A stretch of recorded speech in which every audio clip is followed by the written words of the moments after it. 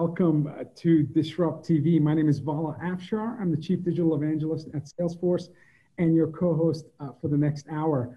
We welcome you to follow us on Twitter at Disrupt TV Show.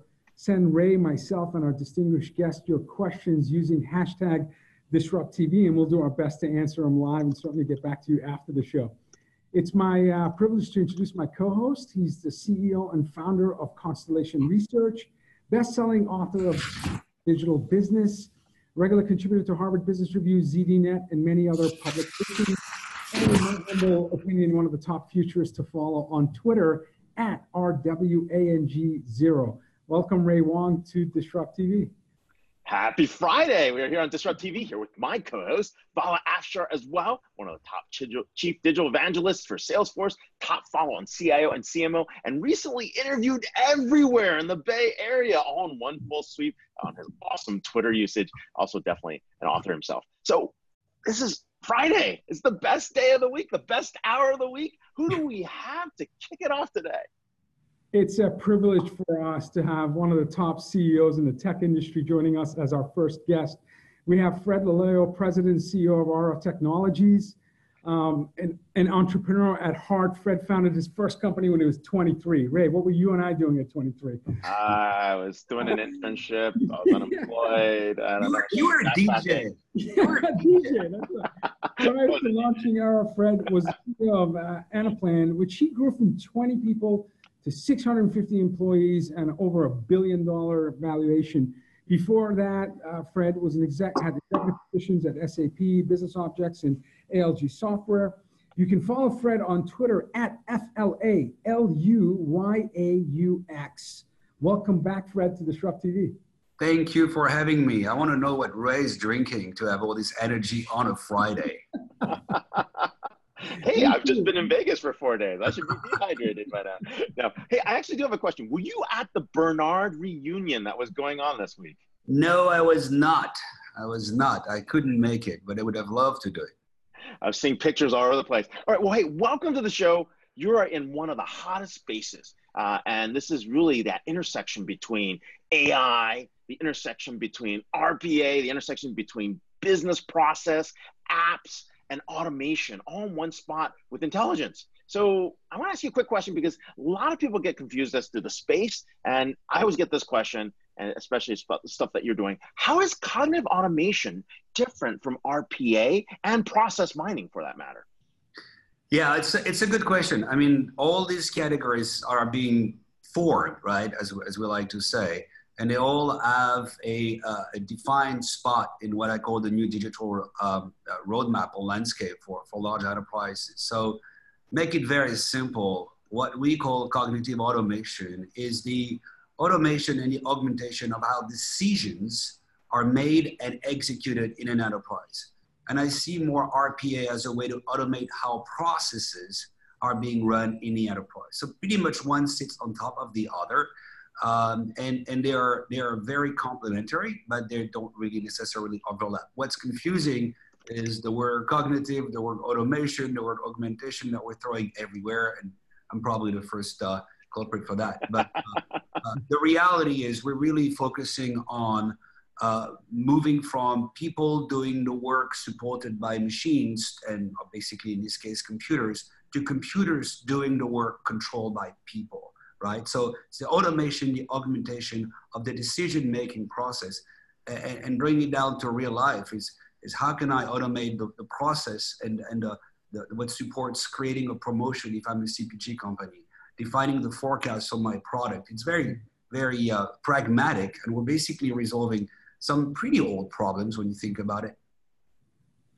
Yeah, I mean, for most businesses, unfortunately, important decisions are still made in the same way as it has been for decades. As you said, people supported by systems taking days, sometimes weeks, sometimes months to identify root cause and to really be able to speed up the process of decision making.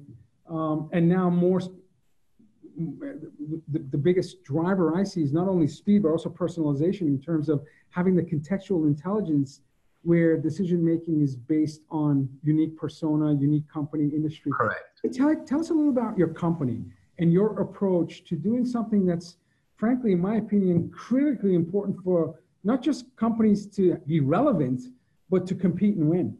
Yeah, I think it's well. I agree, of course, with you on that statement, and I think it's really a question of survival for a lot of them. I mean, the fundamental pillars that have enabled very large companies who make and ship and sell goods around the world to survive are being shaken to the core. One of our clients was telling me the other day, look, what we basically do is we sell X number of billions of dollars of water and soap. Another client is water and sugar. That's the way they kind of like to summarize what they do. And they say, well, the fundamental core of our business is people buy our brands because they recognize them. And before you put shampoo on your kid's head or you feed them with some sparkling water, you want to make sure that you recognize the brand and is attached to a level of quality. But the second reason why people buy from us is that wherever you go around the world, you can find the product. You go to the convenience store, anywhere, you find the product. Two things. The world is moving from macro brands to micro brands, so that's shaking and they have to adjust very quickly, and they've done that already. But the second big difference is that there are companies in the e-commerce world that are basically saying, you know what, you don't need to go to the store anymore. So now you've got multi-billion-dollar businesses thinking, hey, if we don't change the way we think about this problem, and if we don't do it very quickly, we're the next brick and mortar. We're the next ones to go. So that premise here for us at Era was, okay, we know that cognitive automation, it must happen. And if you look back in history, if you look at the different waves of automation, it's going to happen. There's no doubt there. I think the train here has left the station. So what do we do about it? Well, we looked at the stack and we said, well, how do Google do it? How does Google do it? How does LinkedIn do it? How does all this internet scale company run complexity, volume, real-time computation at scale, at this massive scale? Well, we in the enterprise world are still struggling to put that much data into a system and push it to another system and give you a dashboard and all this stuff. So what we looked at, we said, what if we could leverage that internet scale technology in the enterprise to resolve the problem of real-time collaboration, real-time computation, managing for the first time both the level that you need to make decisions, the level of transaction that allows you to execute those decisions with the right level of complexity. Now, we're not seeking for complexity, but some decisions that you have to make are increasingly complex. I mentioned earlier promotions, right? So if you're a CPG companies, you deploy billions of dollars a year to incentivize your consumers to buy this product at this point in time on the shelves. Well, today consumers are walking around the aisles with a smartphone and they can balance promotions and they can, the speed at which the promotions have to be adjusted is increased dramatically. And if you don't have a digital operating system that allows you to do that by sucking in data coming from Nielsen, your point of sale data, your supply chain data, and coming up with that plan, you can have the best modeling tool, you can have the best collaboration platform in the world. Human brains, even in network, cannot compete with the power of a well-run, what we call skill. So the vision of Era is to really enable that cognitive automation, and we had to resolve tackle a few big problems technically along the way. That's amazing. Yeah, and really, the byproduct of this is what's interesting, right? You're talking about the future of decisions, right? Really helping people get there faster. Now, the biggest problem we're seeing right now with AI is not the algorithms, it's not the connection points, it's not having the compute power, it's getting the right set of curated data, right? Getting these curated data sets are so hard to do, and so we're seeing lots of false positives and false negatives. Now, how do you address that with the type of work you're doing? I think I completely agree that that's the first problem. The first problem is getting the data, right? But there is another problem, which I'll talk about as well. So how do we do it? Well, we go down to the core. We go down to the bottom of the ocean, as we like to call it. And we build basically crawlers that are able to build a hot replica of every single transaction happening in a company across, the multitude of ERP systems and planning tools that they have. We bring all this data into a single instance of the cloud. And now when the data is in our system and maintained, in real time, the picture is maintained in real time, then we can work the data. We can augment it. We can derive from these billions of transactions we're gathering every day. We can derive the business metrics that allow you to think about your business, that allow you to understand what your business. So think about this mega model that has time series, which is and maintained over time dynamically. With one of our clients, we have 2,800 crawls a day. We crawl SAP, we crawl Oracle, we crawl all these. Wow. Yeah, it's massive. So we start by crawling 2 or 3 years of historical data to have our baseline, and then we maintain that hard copy. And that's a pretty difficult thing to do, but we've deployed it at scale with some of the largest companies in the world. So it's pretty cool. And once you have that data, you're in like data science heaven, because now I've got a normalized model that gives me end-to-end visibility in my enterprise with time series. And we have built the data science platform that allows us to deploy the algorithms. But that leads to the second part, right? It's not just about data science, by the way. It's also about modeling. A lot of the decisions that you make don't require data science. They require just complex models that mimic basically how you address a specific problem. You have open orders with no matching inventory. What do? You have an increase in forecast here. What do? Those are very simple problems, but we can automate that. The second problem that you find with AI in the enterprise is, how do I connect the output of the algorithms with the real life, with the users? How do I operationalize the output of the algorithm? So here we had to build a whole new set of software we call the Cognitive Workbench. It's basically, think about it as an inbox. You have your inbox where you send me an email, and you have your inbox where AI is telling you what to do. And you have multiple skills running. You have a forecasting skill, you have a demand planning skill, you have a promotion skills. And it's saying, hey, Ray, I recommend that you increase your forecast for this product by 1.2% next month. And you say, why? And you can answer. And then you can say, okay, Ara, please do it.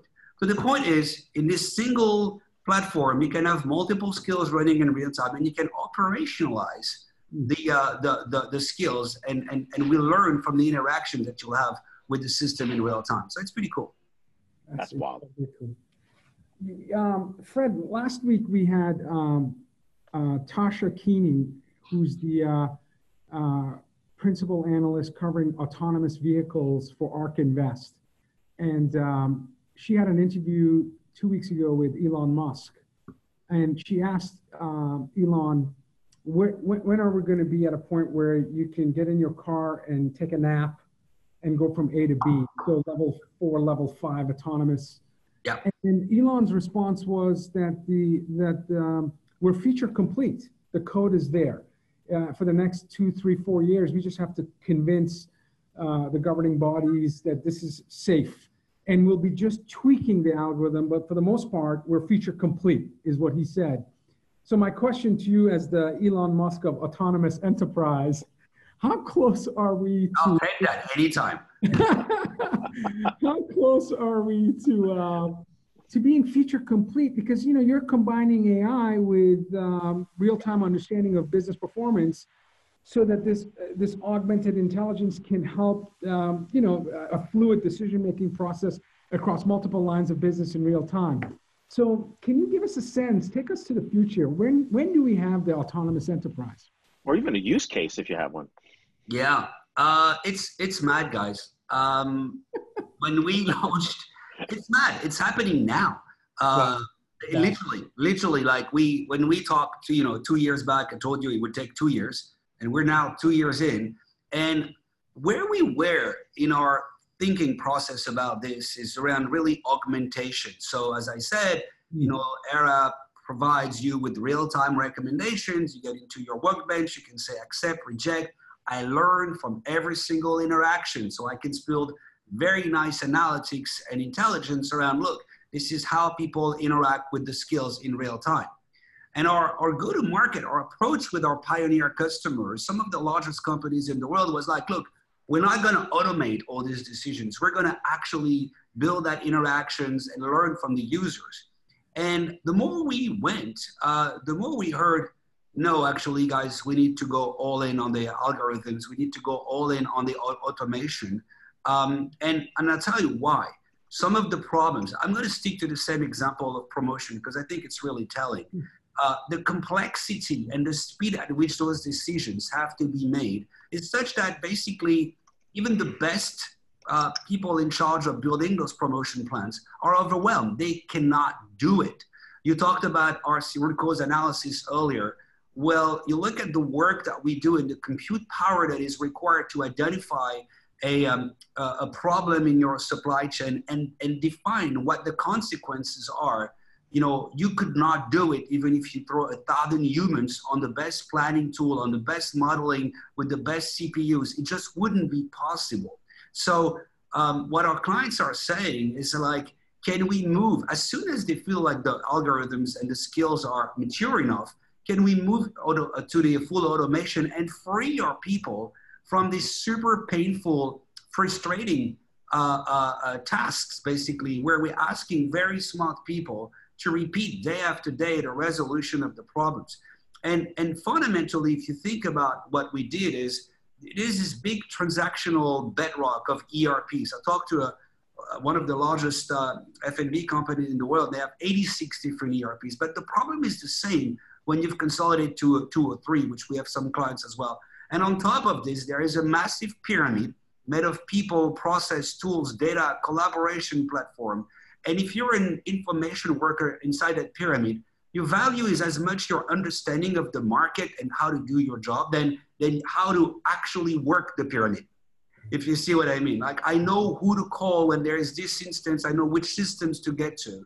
And that is 50% of people's time. We get rid of that at once. We can automate all of that and then augment the decision-making process, right? You think people work at twofold. Outside in, I'm looking at the market, I'm understanding how to make the right planning decision, and inside out, which is how do I make it work inside my company?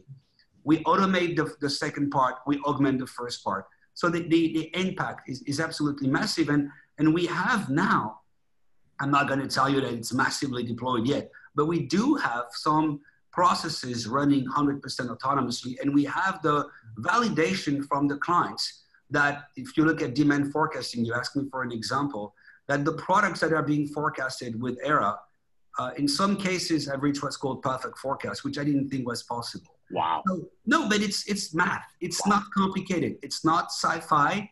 It's simple math, and you can actually get there. So the future is here. It's just unevenly distributed. Yeah.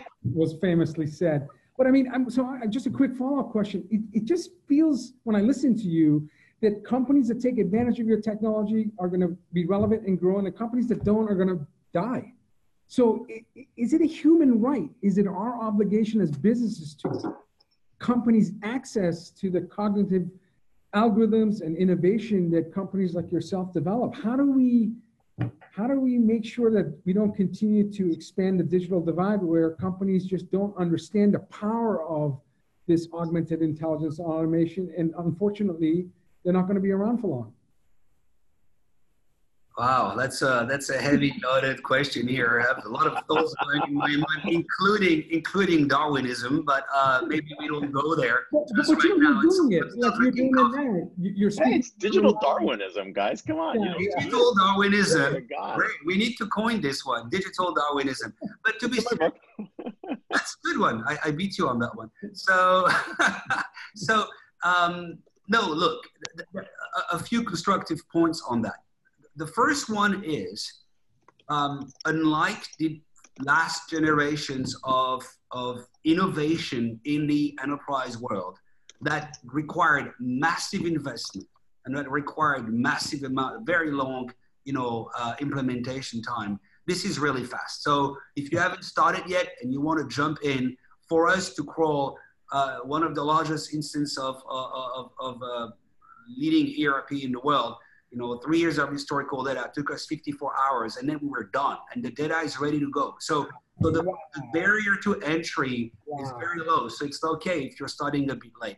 The second thing that surprised me, with a bit of experience, is that we are literally talking about this truly at the C level. This is an executive conversation. Boardroom Some of discussion. the largest companies in the world, and in my entire career, I'd never seen that. It feels like This is huge. people are fully aware. And what's happening is, I was talking with one of our guys yesterday, coming back from a meeting, saying, look, this company was all on this journey for collaboration, improving visibility.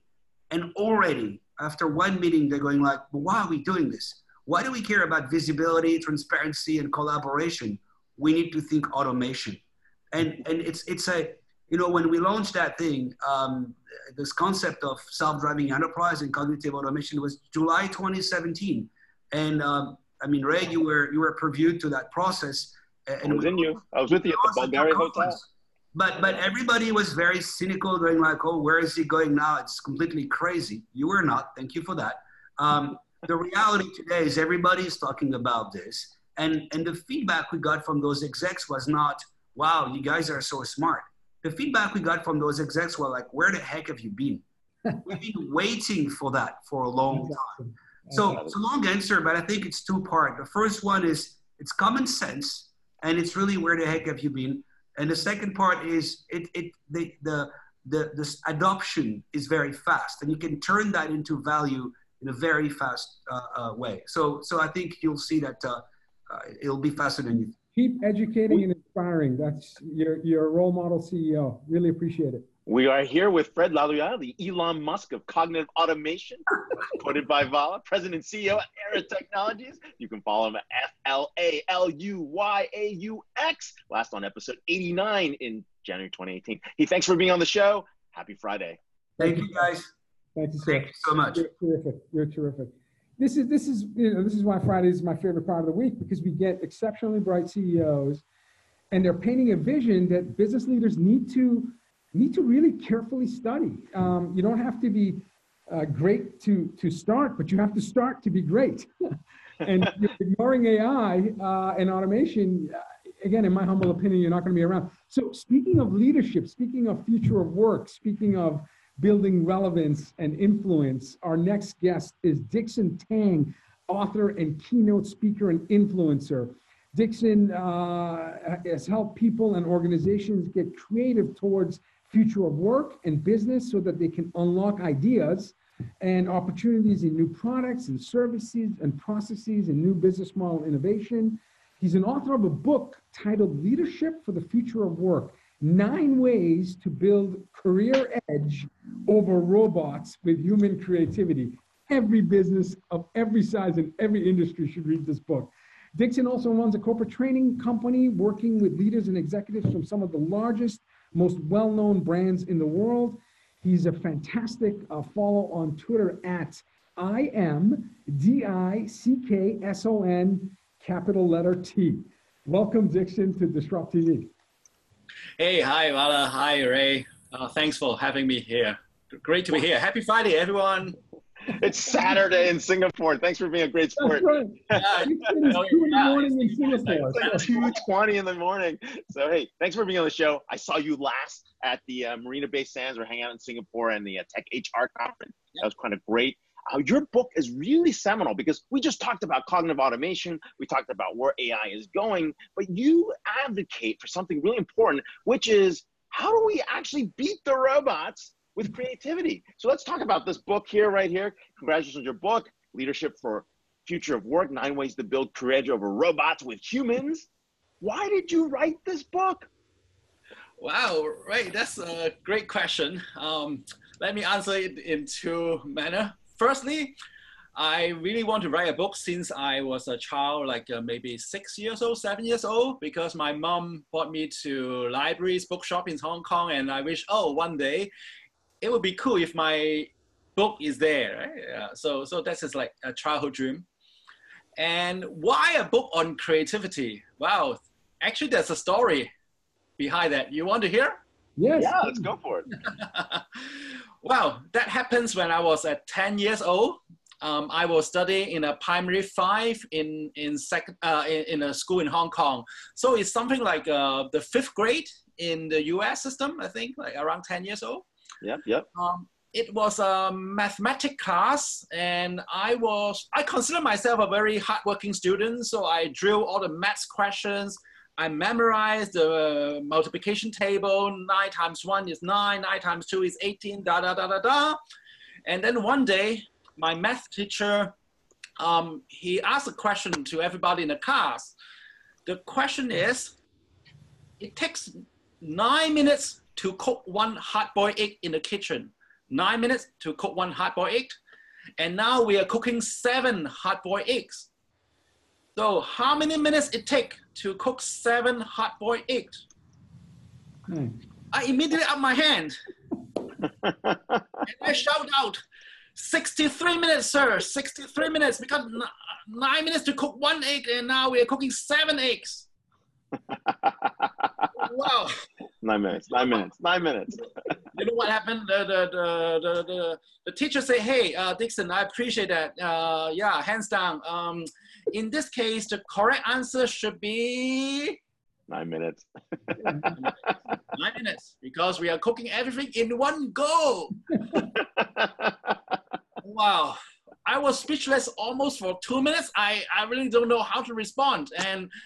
But thinking about it, that's good, because that's the epiphany of creativity. And I know there's something called creativity in this world. And now fast forward to year 2016, right? Year 2016. I was reading an article by one of the creativity guys in an advertising agency. So he's like a global creative director. And he wrote something on the paper and say, we are all born creative, but somehow we educated creativity out of us at school. Yes. We are all born creative. We just got it educated out of us at school. Wow, the moment I saw that, my childhood incident, the hard-boiled egg incident, immediately came to picture. And then I told myself, wow, I have to do something about it. Because at that moment, I'm also reading some articles from the World Economic Forum. They're saying that creativity is one of the fastest growing skill in demand right now. And I told myself, Dixon, you got to do something. Sure. The future needs creativity, but the school does not teach us. That is an awesome quote. I remember it's Tom Kai-Meng, the worldwide creative officer, Ogilvy. He's the co-chairman. Right. That is Tom Kai-Meng. And I think that is an awesome quote. It is. Especially in Asia when you're just beaten out of you. So when I saw this one, okay, my childhood incident, this like hard-boiled incident in my primary school, wow, immediately came back. Hopefully you're not allergic to eggs. I mean, it's a great story, but we all have those stories where we recognize the importance of creativity. And you're right, World Economic Forum lists the most important skills for 2020, and creativity, critical thinking, negotiating, and so on and so forth is among the top 10. But at the same time, the World Economic Forum projects that 50% of jobs are susceptible to automation by 2025. We have Dr. Kai-Fu Lee, who wrote the book AI Superpowers, who believes in a 60-minute interview that 40% of jobs are, including what you call white-collar jobs, are susceptible to automation in less than a decade. So what are some of the 9 ways, because I often feel Ray is going to replace me with a robot soon on Disrupt TV. You're too creative, dude. You're too creative. I don't know what's going to happen. What are some ways where I can continue to be on Disrupt TV and not be replaced by a robot?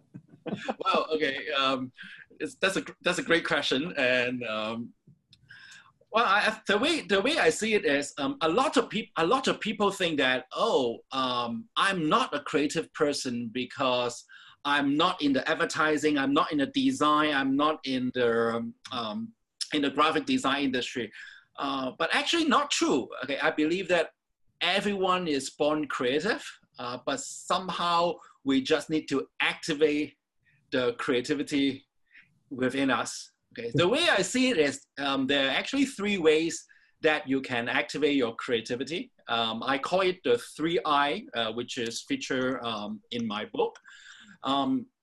Briefly, the 3I are, number 1 is the individual mindset. So what does that mean is, if you're running a company, if you're running your team, what you need to do is you need to encourage your team members to embrace this creative individual mindset. So what does that mean is, that means you have to keep saying, why not? keep saying why not. Instead of saying, oh, cannot, can't be done, you just need to encourage people to say, why not? And why not we do things in a new way? So that's the first I, individual mindset.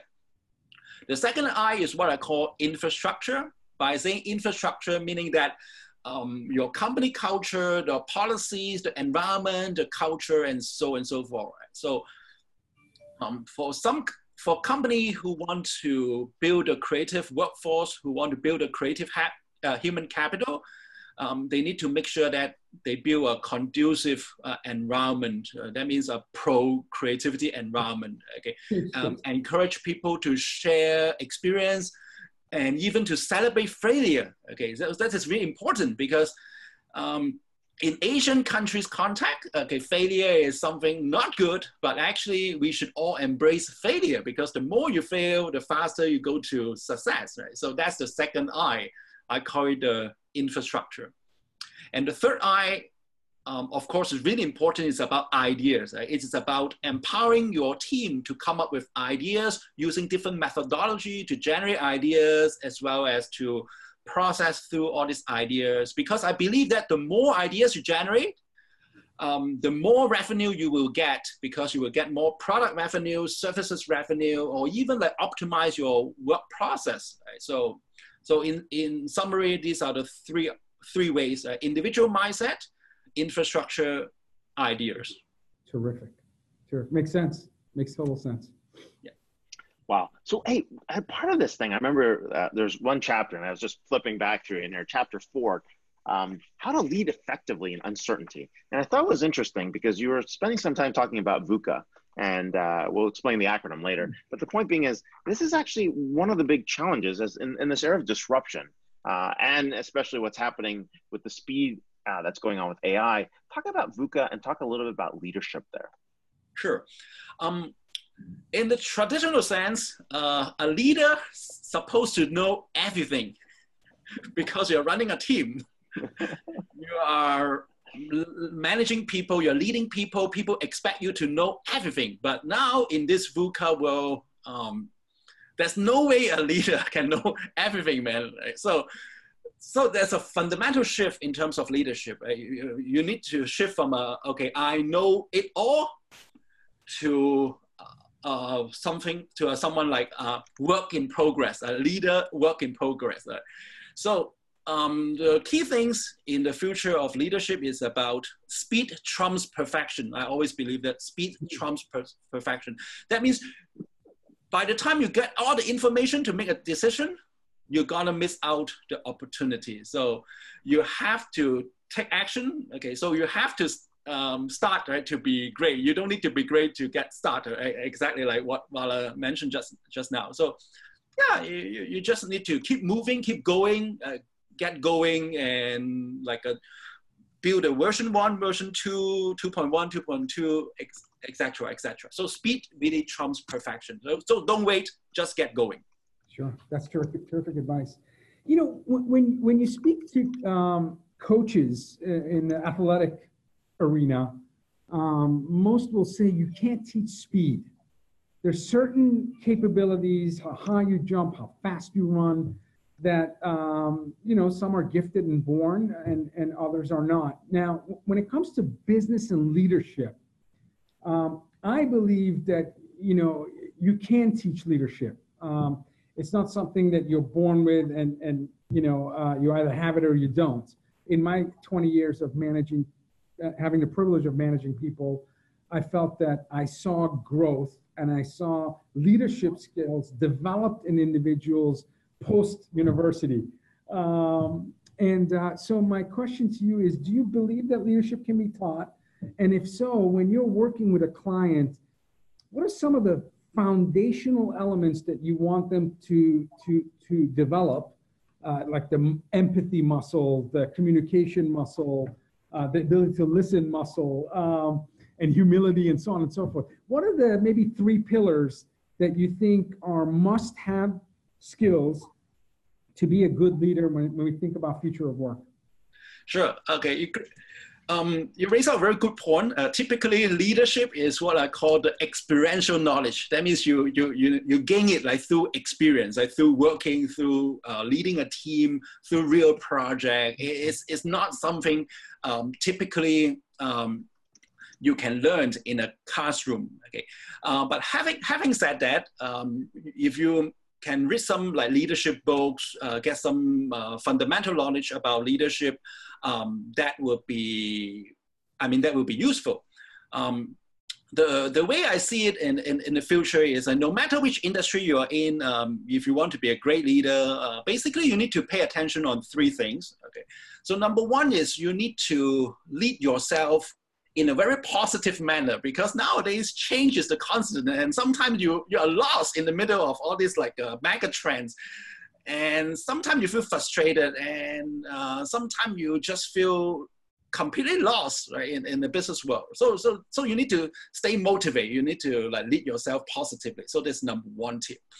And then secondly is when you lead your team, you need to give them some space to make error, to make mistakes, because without mistake, they can't grow. Right? So you need to give them some leeway, give them some space.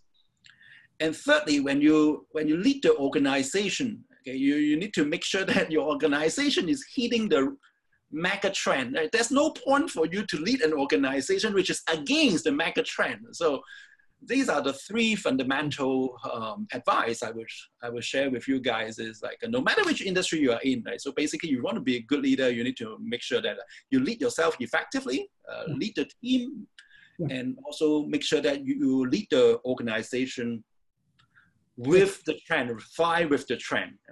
Yeah, we do tend to glamorize leadership. Have you ever lost a customer? Have you ever fired someone? Have you ever given someone difficult feedback without causing resentment? Have you ever been in a room where people expect you to have the answer and you're completely lost? If you haven't felt those experiences, I'm telling you, it's easy to read a book and talk about it, but like you said, it's something you have to experience. Exactly. So that's why when I work with the corporate people, as well as I work with like college students, I always encourage them to have a board-based education. So that means if you're a college student, instead of just studying your major subject, go and take other elective classes. Volunteer in a community, right? Do something different, be different, do something different, so that you can get some exposure, and so that you are not like a living within the academic. Right? So that's my advice to the youngsters, to the students. On the other hand, to the corporate people, I always encourage them to look outside of the industry. So, for example, if you are in the construction industry, right? So you should look into the logistic, or maybe if you're in the technology, you're in the 3D printing, you need to look outside, because I give you an example, right? 3D printing, a lot of people think that, oh, it's related to the construction industry, related to the manufacturing industry, but actually the rise of 3D technology actually disrupt the supply chain, because there's no separation between the material production and the material usage, right? So it actually disrupts the supply chain. So the point here I try to make is no matter which industry you're in, you always need to pay attention outside of industry, because nowadays there's a lot of like crossover, there's a lot of like disruption actually happening outside in. So so that's my advice. Well, hey, Dixon, one last final message that you like to share with everybody in preparing themselves for the future. What's your one last piece of advice? 2 words: be creative. Be creative. Be creative. We will lead with that.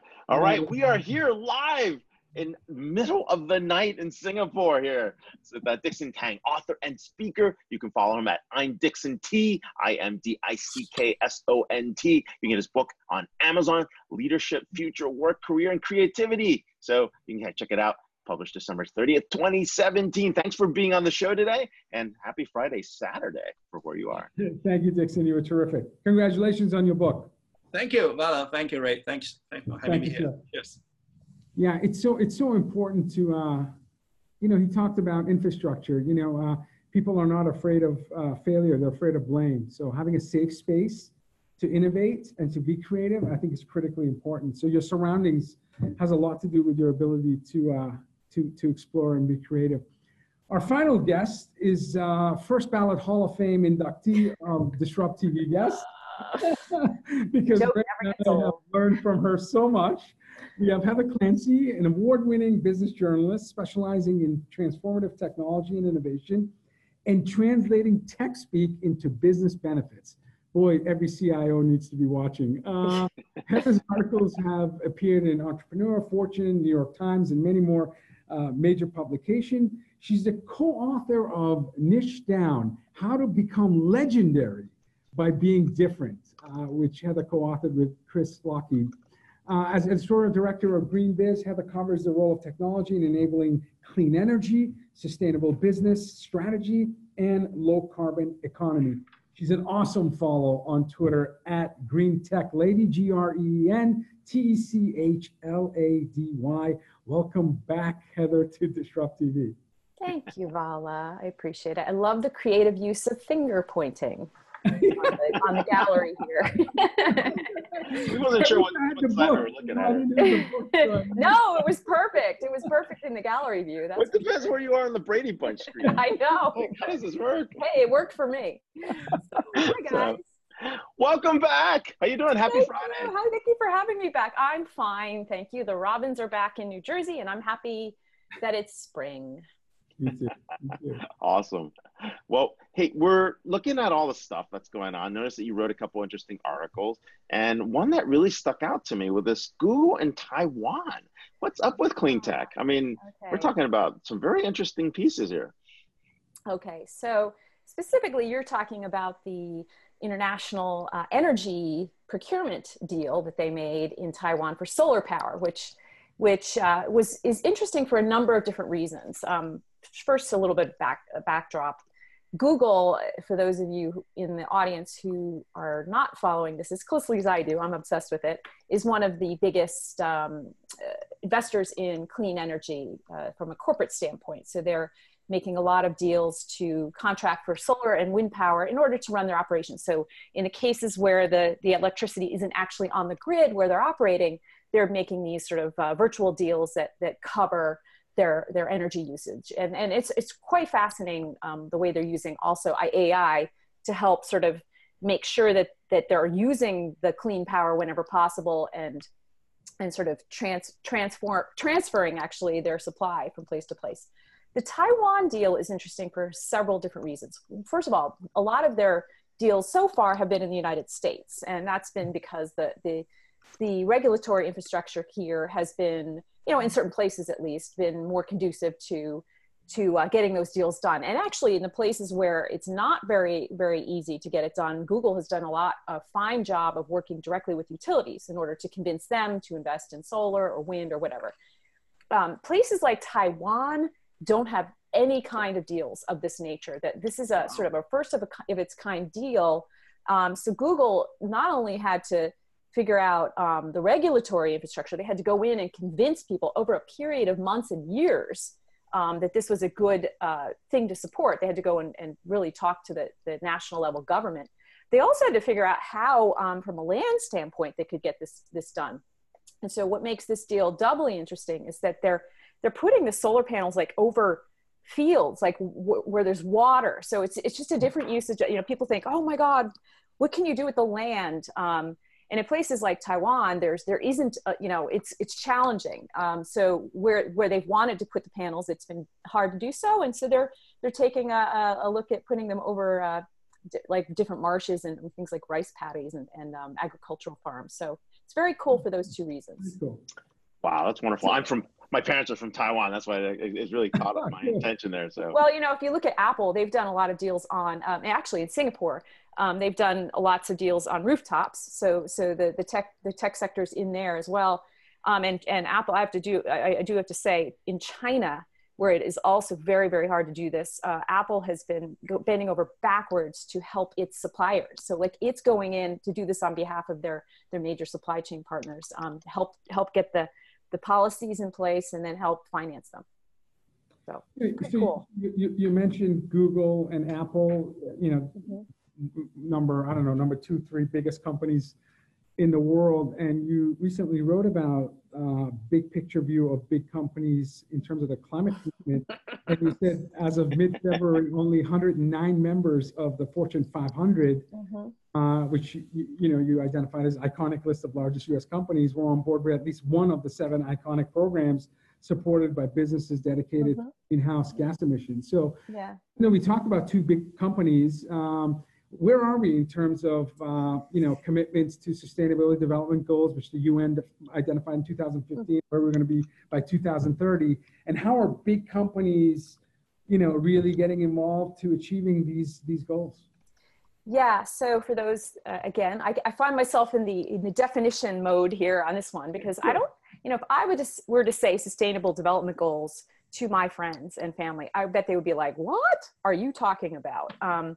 But for those who haven't followed this, again, as obsessively as I do, the United Nations has put in place these basically 17 sort of principles for guiding development in the future. They were adopted in 2015. It's things like number 3 is ensure healthy lives and promote well-being for all ages. There's a big focus on gender equality, achieving gender equality and really enriching the lives of women and girls, and clean energy, ensuring access to clean, modern energy. So that's what these goals mean. They're called sometimes the global goals, and there's a lot of them. And they're really focused on what countries need to do. However, the money is going to come from businesses, big companies, and so forth. And what a number of these organizations have figured out is that many of their corporate sustainability goals actually align with many of these sustainable development goals. So this provides a way of a company working more closely with federal, national actors and state actors, if you will, and actors meaning the policy, the governments around the world, in order to actually maybe get more of a traction for their own programs.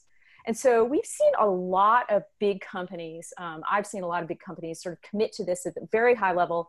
I'll just name 2 that are popping into my head just right on this at this moment. Mars, right? So the big food company Mars, and then MasterCard, for example. And I'll use a MasterCard example just to kind of give you a thumbnail of that. But I think I want to talk a little bit more deeply about what Mars is doing, because it kind of maps into another sort of thing that I'm following, is how do you justify these investments? How do you prove return to your C-suite? My MasterCard example is, I mean, let's be clear and honest. These are going to be kind of self-serving, right? So MasterCard is very, I mean, they are. I mean, they are. No, that's why I'm laughing. They have to serve the interests of the company. And so what MasterCard is keyed in on a bunch of these things. So they're going in and to various, I think one of theirs aligns with the women, the gender equality thing. So they've come up with programs to help entrepreneurs in emerging economies finance themselves, with various services, sort of the microfinancing thing that movement that has been in place. So MasterCard has kind of pinned themselves to that's one of the ones they pin themselves. There's a lot. I mean, if you go and look on the websites of any big company, they will say they're doing this. Now, where it gets trickier is what are they actually doing, right? They say they're doing this. They say that they like to do this, but what are they actually pulling off? And I love, Mars is, I have a couple of reasons for liking Mars. I've always been obsessed with them because my dad used to work for them a million years ago. But they have this plan called Sustainable in a Generation. And they've basically, they've sort of pinned their whole corporate strategy to addressing certain areas of the Sustainable Development Goals. And they have programs in place that are very clearly aligned with them. There's something that they have, I don't remember the exact name of the program, but it's basically focused on smallholder farmers. So in other words, pardon me? Yeah, no, I remember seeing that. Yes. Yeah, so I think it's called the Livelihoods Fund, and they might have, but basically what their philosophy is that if we go into these small communities where there are lots of smallholder farmers, which grow the things that we need for our products, like rice and cocoa and all sorts of manners of commodities, if we teach them to do this more sustainably, it will serve our interests, right? It will serve our interests. It will serve their interests, because they may also find a better economic opportunity by growing their food in their crops in a more sustainable way. Now, okay, so how do you, this kind of fund is very tricky. Like, how do you measure that? And so, it's one of those hard things. I mean, it's pretty easy to see cash equals what's the return. It's very easy for, I shouldn't say it's very easy. It's very straightforward for traditional managers to be able to go into their C-suite and say, I want to do this. Here's the return. This is the time frame. Boom. Well, it's harder to go in and say, hi, I want to invest in these farmers, and this is what I think the return will be. And this, but what Mars has done is they've been able to, their team has been really smart. So what they've done is said, we can link this to a more sustainable and stable supply. We can better, we can put long-term contracts in place that are good for us, where we know what the supply will be. It's more sustainable, and we can get this, we can pay this price. Right. And we will have less risk. We will have less risk if we work with these suppliers versus buying our crops just sort of more in a commodity marketplace, where we don't know what these suppliers are doing. Are they going to be flooded? Will they be able to grow in the future? We don't know. So volatility, reputation, it helps make for a more stable supply chain. So the sustainability team at Mars has been able to sort of turn those into metrics of return. So I'm being very long-winded, that's just one really great example of how you turn an intangible into a tangible thing that the C-suite could probably really appreciate. That's amazing. Yeah, no, we're seeing a lot of stuff in the Livelihoods Fund, and both the Carbon Fund and the Family Farming Fund, I think, are the two big ones that they have. Yeah. So kind of interesting stuff. I think the whole premise when they started was the fact that the farmers weren't even they were farming, but they couldn't even feed themselves. So right, it's pretty interesting to see how that evolved to what we're talking about. And they've actually, it's very hard to do this at a community level, because the perception is, I'm this big bad company coming in and I'm trying to influence you, and there's a lot of suspicion. So they have to. It's very delicate and tricky for them to do stuff like this. Absolutely. Okay, now I want to get to something you wrote today. Oh no! How does 5G wireless and climate come together? How does that work? It's kind of interesting to see that. So what's that? The Sacramento thing? Yeah, the Sacramento 5G wireless and mobility innovation and a dose of climate reality. Right. So if you think about the podcast was kind of interesting with Joe and Katie.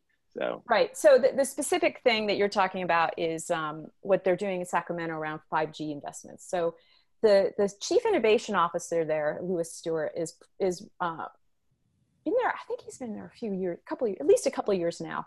But he's focused on driving the strategy for autonomous vehicles, for other sort of transportation investments within the city, like electric vehicles and so forth. And he looks at 5G as integral for this for a number of reasons. First of all, because you need the data, right? And you need data in real time. And so they believe that if they create this sort of test bed, by putting that network in place, that they can be an attractive place for some of these pilots, so they're putting what they're trying to do is make it a attractive place to test these services, and B, make it, maybe get some money out of it, right? Mm-hmm. So it makes them more attractive as a place of doing that. I love what they're thinking about in Sacramento with AVs, because I think when I say autonomous vehicle on this podcast, most people probably immediately think passenger vehicle, right. And that is not what they're thinking about. They're thinking about shuttles that take senior citizens to to their doctor's appointments, or people, small shuttles that go into communities that are low income and can get these people to jobs and so forth. And how do you do that? And how do you re-divert a vehicle from one place to another in real time? And that's why the 5G investment is so important. But by the way, that's just passengers. Deliveries is a whole nother thing. Like as you're trying to manage congestion within a city and cut down on the number of cars and so forth that are on the roads, you need it to be able to divert and maybe send someone to a depot in this area of town where people can then walk or take an e-scooter or whatever and get their packages. So that's, yeah. They refer to it making I believe a mobility hub is what they want. Yeah. And I think, the thing about it is, as we know, the rail investments are so hard to justify. I mean, you guys are you're living it with, and it seems to be hard everywhere. Rail system, people don't want to invest in it. So I think that's short term. Especially in urban climates, urban environments. This is We're waiting for the Boring Company to help us out. Ray, I have a question for you. Can we use the word badass on Disrupt TV? Oh. Is that okay, Ray? We've got no FCC limitations. I think we'll be okay. Okay, all right. Because Heather wrote about 25 badass women shaking up the corporate climate movement. And in your piece, you reference a 16-year-old, Greta Thunberg, who was just nominated for Pulitzer Prize. I'm sorry, Nobel Peace Prize for peace.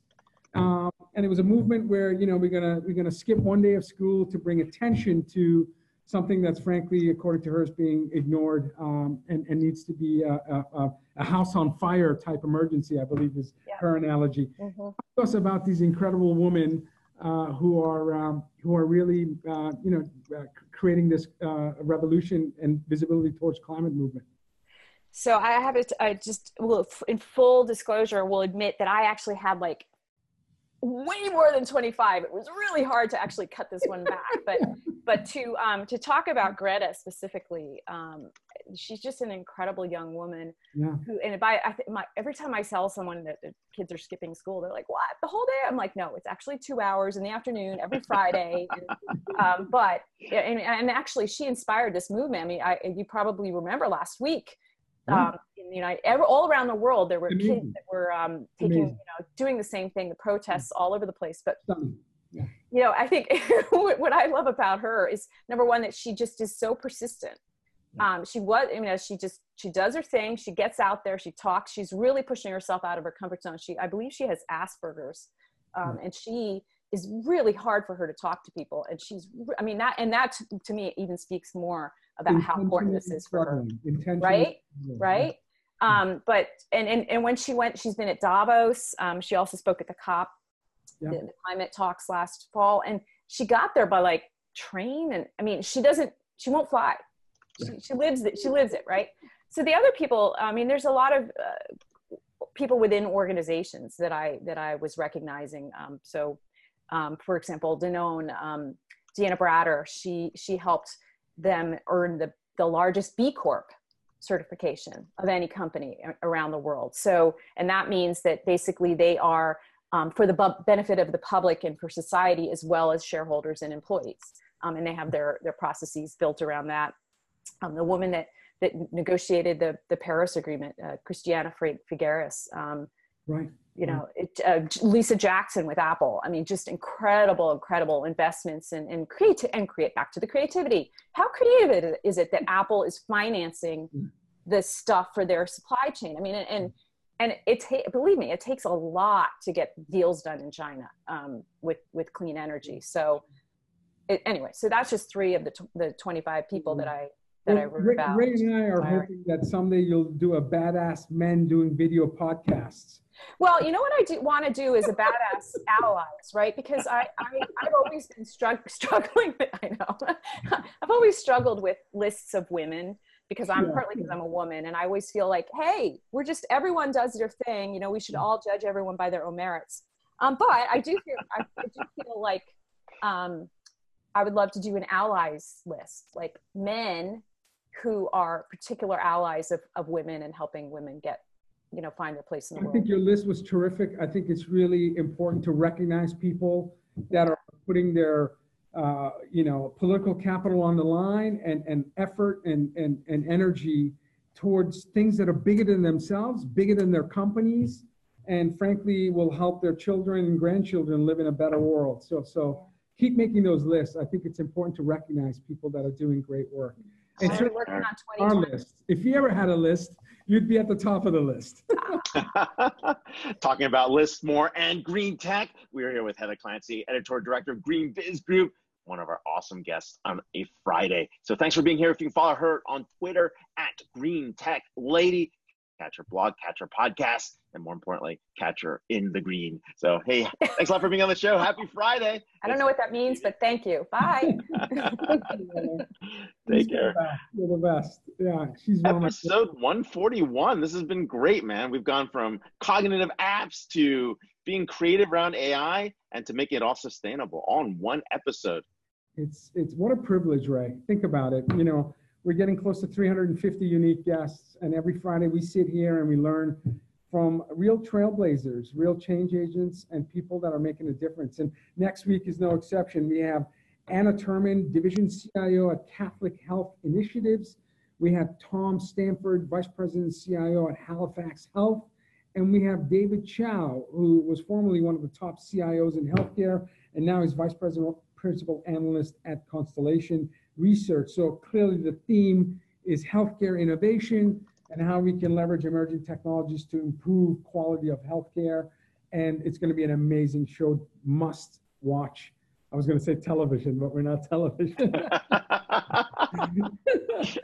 And yeah, those Disrupt segments TV. are really cool, Ray. We're going to get back to this. Yeah.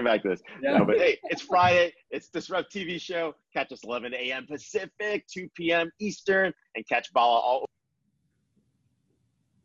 So welcome to Disrupt TV. Thanks for watching the show.